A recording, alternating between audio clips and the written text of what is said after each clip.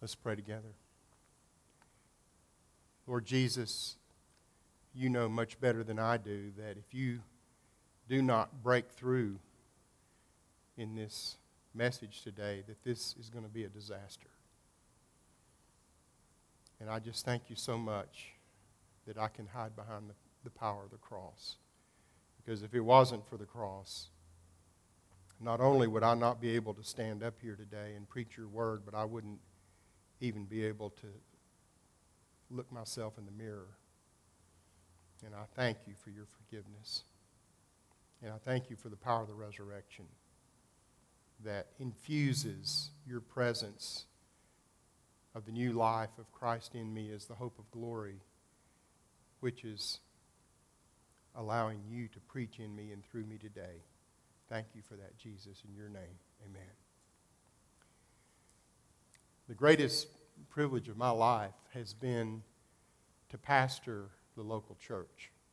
God has blessed me with the opportunity to serve as full-time pastor in 4 churches.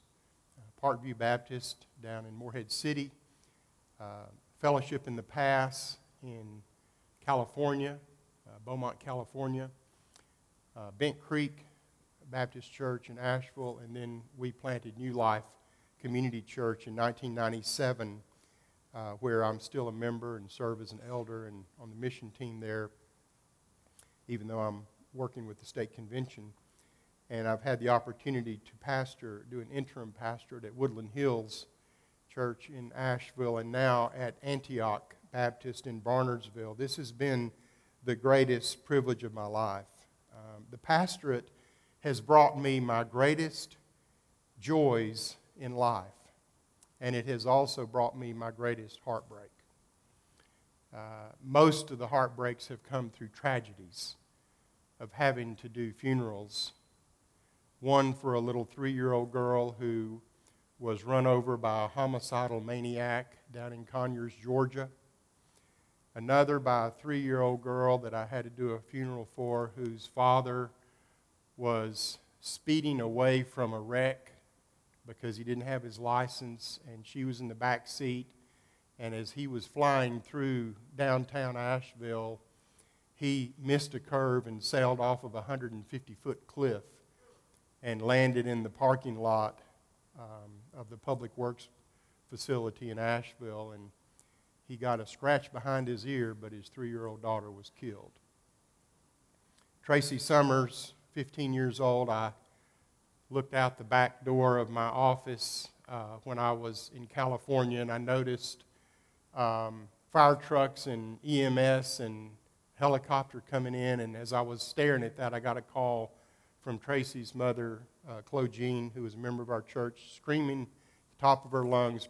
Tracy had been in a wreck, and their car she was in after school, the guy was driving 70 miles an hour down a road, and the wheel broke off of the axle, and the car went off the road, airborne, slammed into a bank, and her back was broken, and she was paralyzed for the rest of her life.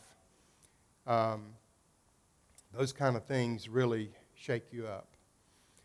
Had to do a funeral for 2 teenagers who got run over by a train because they were trying to get across a track and they got stuck on the track. And then a man who was a member of our church, had been my daughter's elementary school teacher, stuck a shotgun in his mouth and killed himself. Those funerals are hard ones. Those are hard times. But then there's great joys, too. The joys of celebrating all of the great experiences and milestones of people's lives. Being able to see newborn babies come into the world, to do weddings. I've performed over 200 weddings, and I never perform a wedding that I don't get choked up when I see that bride come through the back door. That is just an awesome experience for me. And being able to celebrate the great joys of people's lives. One of my greatest joy, we labored for 7.5 years planting New Life Community Church. And we met in so many different places. Our motto was, if you can find us, you can worship with us. But we finally bought some land, and and we built our first building, and it took a long time, 7.5 years. But when we opened up our first building and our building and had our first worship service, 650 people came to that opening worship service, and I just stood there just in awe and marvel of what God had done. And so, great joys. Fruitland has now been training pastors since 1899, 120 years. Right now, 1 out of every 5 pastors in Southern Baptist churches in North Carolina are being pastored by graduates from Fruitland. Late 70s, Fruitland was in great danger of being taken over and led down a very slippery slope of liberalism. And we all have a great debt to J.D. Grant, because in great courage he stood up at the state convention and made a motion that we keep the president that we had, who was a Bible-believing, Bible-teaching president, instead of giving it over to someone who would have led this school in a very great different direction. Thank you, J.D., for your courage, for protecting us.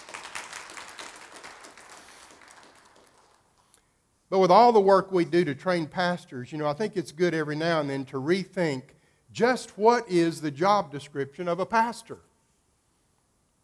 What is a pastor supposed to do? Now, I have shared before that the job of the pastor is to visit the sick, to bury the dead, and to marry the crazy. That our job is to hatch them, match them, and dispatch them. When I graduated from Southwestern Seminary, I was 27 years old, never been on staff of a church before. Went in view of a call to Parkview Baptist down in Morehead City, a 400-member church. I was way out of my league and way out of my comfort zone. My wife and I walked up into the backyard of a barbecue that the search committee and their spouses and the deacons and their wives were all standing there waiting for us to come up to talk to us about being their pastor. And I think Ann and I were at least 10 to 15 years younger than anyone else there. And they looked at us like, who are these kids that have come up into this backyard? And I could see the concern on their eyes, in their eyes. But in the course of our meeting that night, they asked me, what do you think God is calling you to do as a pastor? And gratefully, I had an answer for them that was a biblical answer that I had prepared. And I really believe that I saw the relief in their eyes, because they thought, well, at least he knows what he's doing. At least he knows what he's supposed to do. And it came from a passage of Scripture that I want to share with you today. Ezekiel chapter 34. This is kind of a backdoor job description, because it's really a rebuke for shepherds that were not doing their job. But in the rebuke, he laid out what they should have been doing that they weren't doing. Ezekiel 34, verse 1. The word of the Lord came to me, Son of man, prophesy against the shepherds of Israel. Prophesy and say to them, even to the shepherds, thus says the Lord God, shepherds of Israel, you've been feeding yourselves. Should not shepherds feed the sheep? You eat the fat, you clothe yourselves with wool, you slaughter the fat ones, but you do not feed the sheep. The weak you have not strengthened, the sick you have not healed, the injured you have not bound up, the strayed you have not brought back, the lost you have not sought, and with force and harshness you have ruled them. So the shepherds of Israel were not fulfilling their calling, and they were rebuked by Ezekiel. Out of their failure, we actually see 4 responsibilities that they should have been doing that they weren't doing, and here we see 4 responsibilities that make up the job description of a pastor. The first one, look at verse 2 again. He says, should not shepherds feed the sheep? You eat the fat, you clothe yourselves with the wool, you slaughter the fat ones, but you do not feed the sheep. So here we see the first responsibility of a pastor is a ministry of teaching and preaching. It is the greatest privilege of my life to stand behind a sacred desk and speak the very oracles of God. This is an awesome thing. Every time I come into the pulpit, I come into it with fear and trembling. And yet what we see is that in reality, when you really come down to it, there's some really, really good, highly skilled preachers, and there are some preachers that cannot preach themselves out of a wet paper bag. They're just not skilled preachers, and everybody knows it except for maybe them. That's just reality. You know, you preach your sermon and you run to the end of the auditorium and you wait for everyone to come out, and it's always fun because they shake your hand and they tell you what a wonderful sermon you just preached.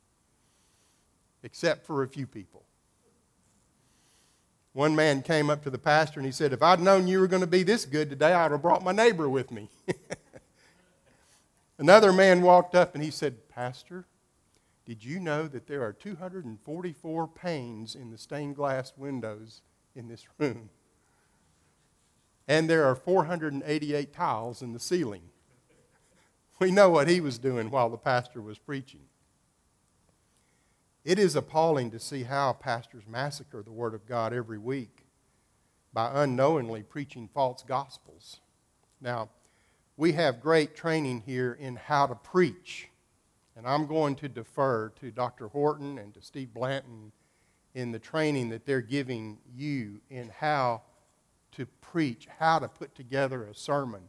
But I just want to share a couple of thoughts that have been burning in me for a while, and that is, I have come back to just a deep personal conviction that I need to preach the gospel.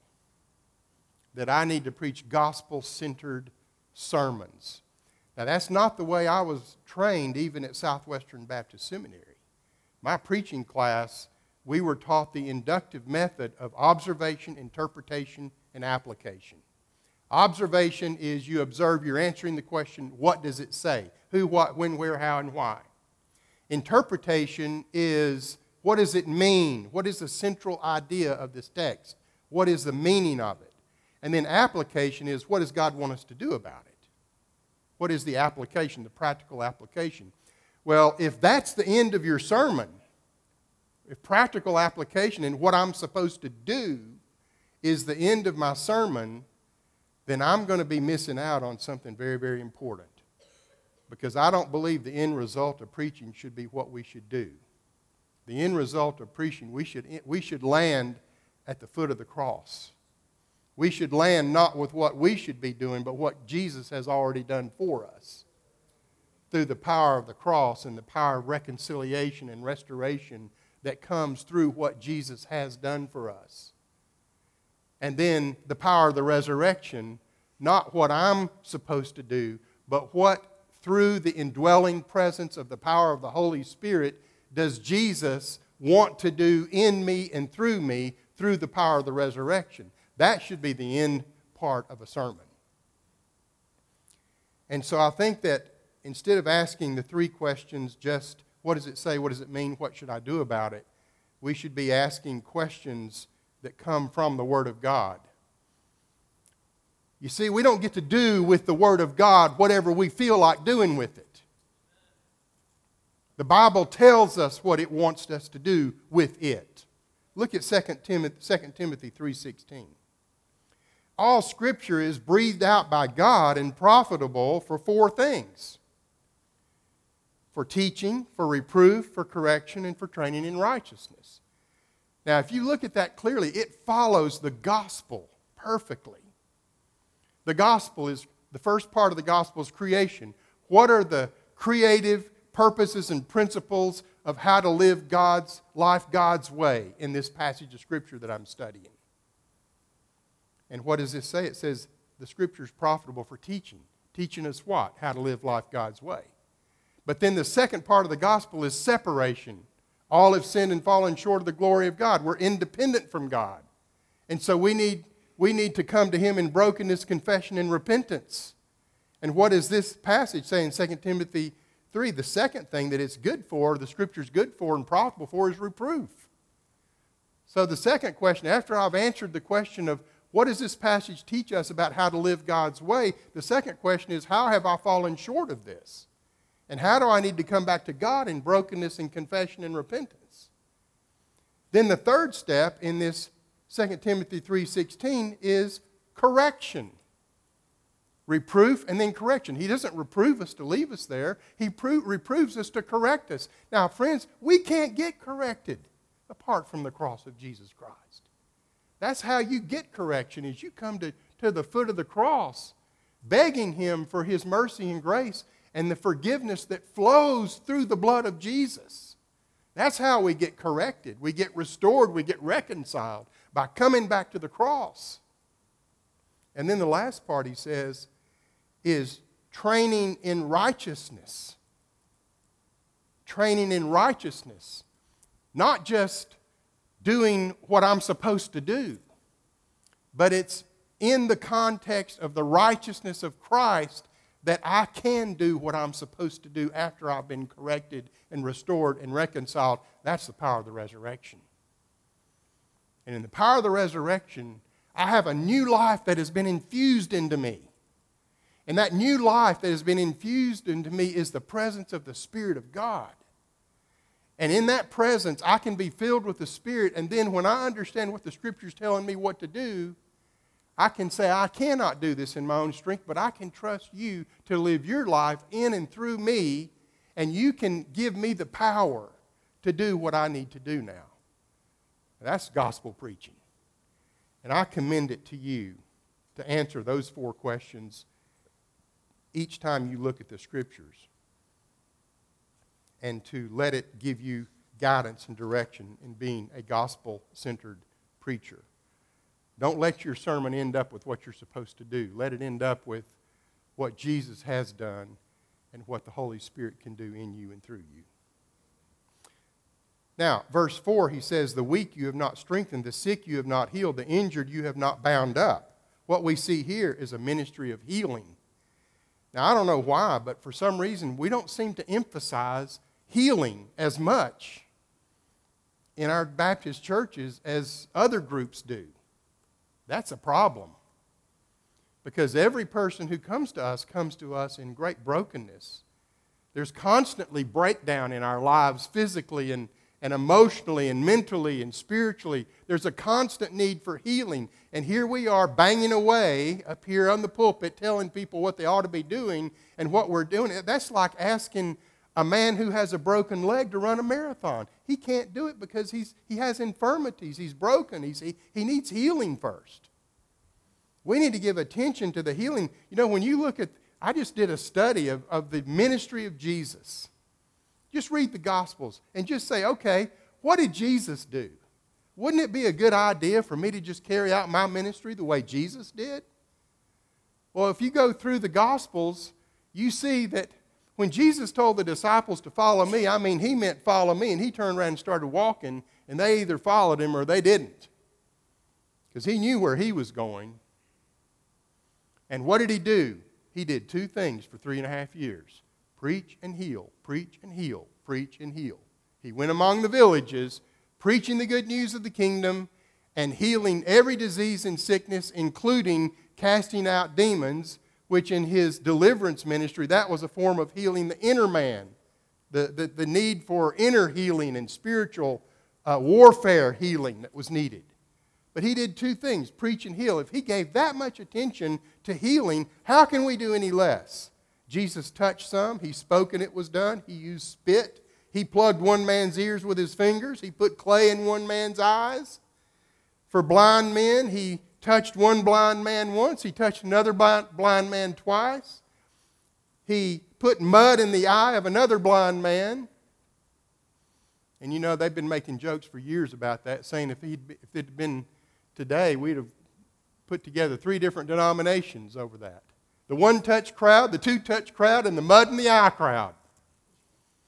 Bottom line is he healed. Now, I want to just look at 2 kinds of healing for a moment that's needed. First of all is physical healing. How do we as pastors approach the need for physical healing in our churches. We think just because we have great medical facilities today that we can bypass this. No. We need to be praying because no matter what the doctors do, God is the one that ultimately places within the human body the ability to be healed. And the way we pray for healing depends upon the kind of sickness they have. You see, there's 3 kinds of sickness that are described in the Bible. The first one is a sickness unto death. Isaiah 38:1, he says, in those days of Hezekiah became sick, and he was at the point of death. And Isaiah the prophet, the son of Amos, came to him and said to him, thus says the Lord, set your house in order, for you shall die. You shall not recover. Now, isn't that a wonderful bedside manner? He called the pastor in to pray for you, and he said, I'm sorry, man, you're going to die. Now, in the story itself, we see that this got Hezekiah's attention so much that he turned his face to the wall and he grieved and he prayed and he cried out to God for mercy. God gave him a little bit more time, but ultimately he did die, as all of us do. We need to be reminded our mortality rate is 100%. All of us are going to die unless Jesus comes before we die. And so there's a time when it's time for somebody to die. And there's nothing at all wrong if there's a discernment about that and the person suffered for many, many, many years and they're old and they want to go on and be with the Lord, to just give them that permission, give them that blessing, give them that, we got to be careful about that because you never know what God wants to do. But there's a time, there's a sickness unto death. And that's a wonderful sickness because if you're a Christian, as soon as you step onto the other side, you get the best healing anyone can get because you get a new body. He's not going to just patch up the old one. You're going to get a new glorified body ultimately, and that's the best kind of healing anyone can receive. Then there is a sickness unto chastisement. James 5:14, if any among you is sick, let him call for the elders of the church, let him pray over him, anointing him with oil in the name of the Lord, and the prayer of faith will save the one who is sick, and the Lord will raise him up. And if he has committed sins, he will be forgiven. Therefore, confess your sins to one another and pray for one another that you may be healed. Now, we take this seriously at our church. People come to us, our elders anoint them with oil, and they pray over them. But every time we do this, we take a step back and we say, now, what is God doing in your life through this right now? What are you sensing God is saying to you? Is there anything you think God wants to change about your life? And that's important. I baptized a man Sunday morning I've been chasing for 10 years. He owns 3 restaurants downtown Asheville. He's a highly successful businessman. And he accepted the Lord a number of years ago. I shared the gospel with him. He prayed to receive Christ. But then he didn't follow through. And 2 weeks ago he had a heart attack. And that got his attention. And I knew it was going to get his attention because he almost died. He has 4 little boys. It really shook him up.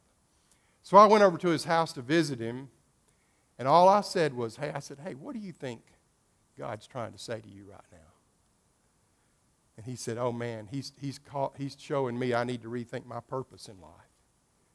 And I said, well, what is your purpose now? He said, well, I want to keep serving the community, but I got to give more attention to my wife and my children. And I said, what about your relationship with God? He said, yeah, that needs to be the highest purpose that I have. I said, listen, Jesus said, what does it profit a man to gain the whole world if he loses his soul? You've already gained the whole world. You're a successful businessman. You've made all this money. You've got this big, beautiful house. But if you lose your soul, what is that going to profit you? Jesus, your spiritual life needs to be the hub. He said, you're exactly right. I want to commit to follow Jesus. And I said, what is the first thing you need to do then? He said, I need to be baptized. And I knew that was what he needed to do, but I wanted him to say it. And that's what God showed him. And we baptized him Sunday morning. It's a glorious time.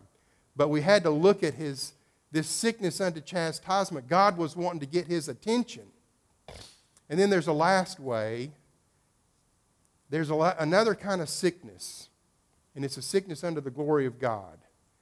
John 11:4, when Jesus heard about Lazarus, he said, this illness does not lead to death. Ultimately, it is for the glory of God so that the Son of God may be glorified through it. Now, there's 2 ways that God can be glorified through a physical illness when we're praying for people. First one is an instantaneous miracle. And I feel sorry for you if you don't believe God still heals and God doesn't do instantaneous miracles, because I know He does. He has done it for me several times. And I don't say the word miracle easily, but I was going cross-eyed. I was getting ready to have surgery to straighten my eyes out. And I went out on a softball field, and I saw 2 balls coming down at me, catching flies out in the outfield. And I knew I couldn't play that way. And so I left the field and went around in Sand Hill Venable School, and I sat down on the front steps, and I put my hands in my head, my head in my hands, and I said, God, I haven't even asked you to heal me. I don't know what you want to do, but I'd just like to ask you to heal me right now. And friends, I'm telling you, I looked up, I could see perfectly. And this double vision had been going on for months, getting ready to have surgery. And I thought, well, that's cool. Maybe He'll, heal me enough to play this softball game.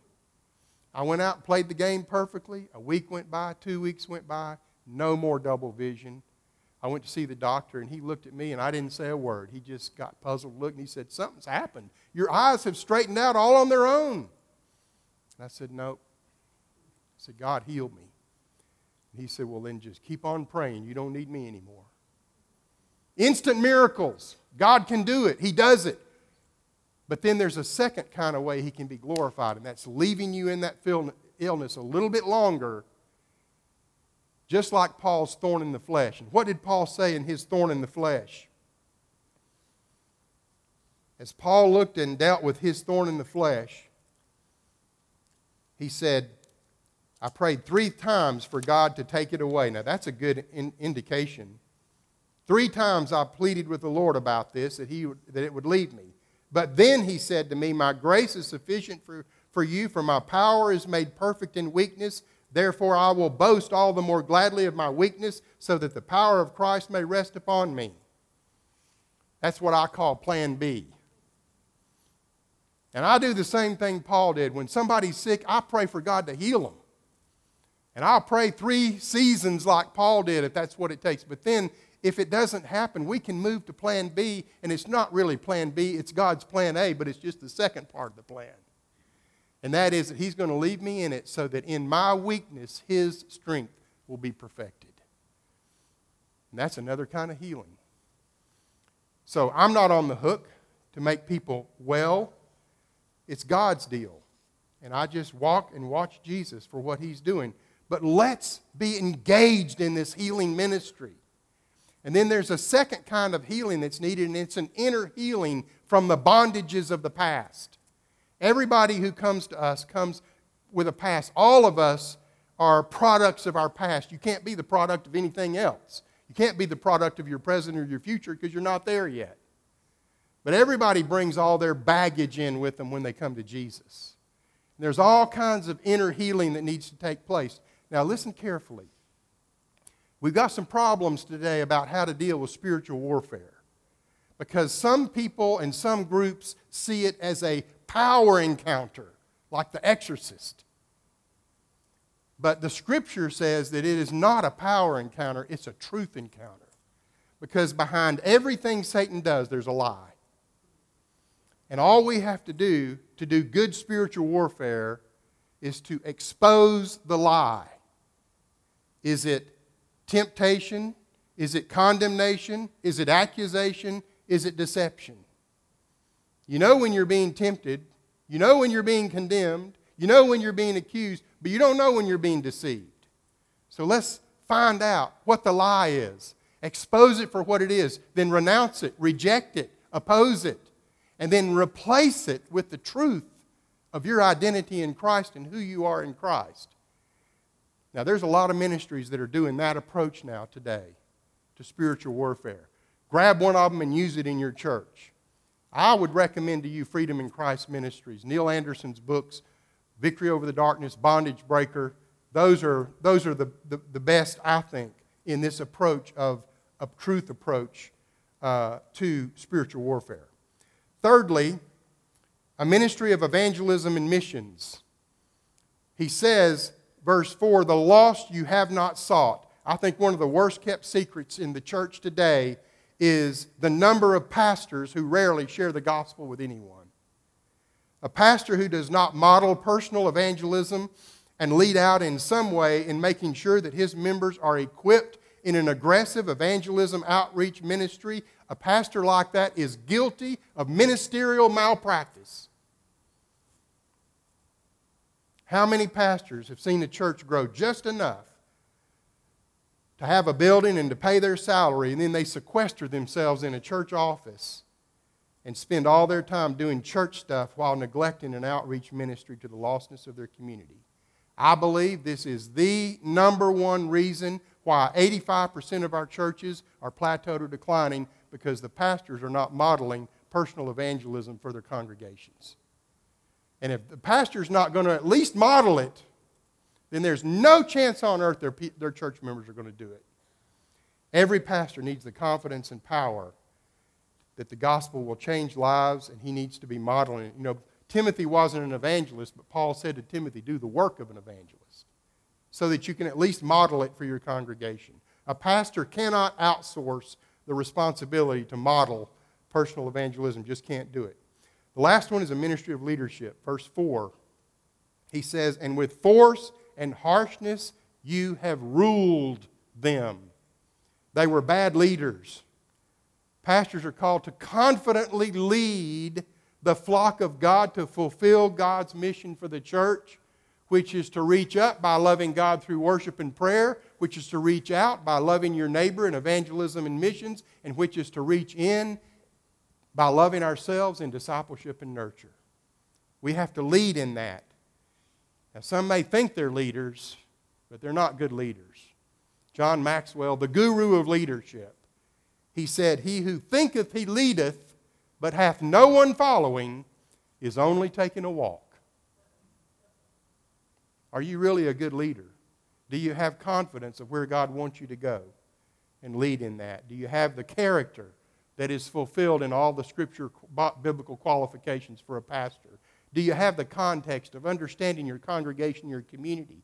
Do you have the capacity to be able to recruit, raise up, train, and delegate leaders and let them lead and let them go and let them lead and watch them become great leaders themselves? And do you have the competence of continuing to grow in your skill development?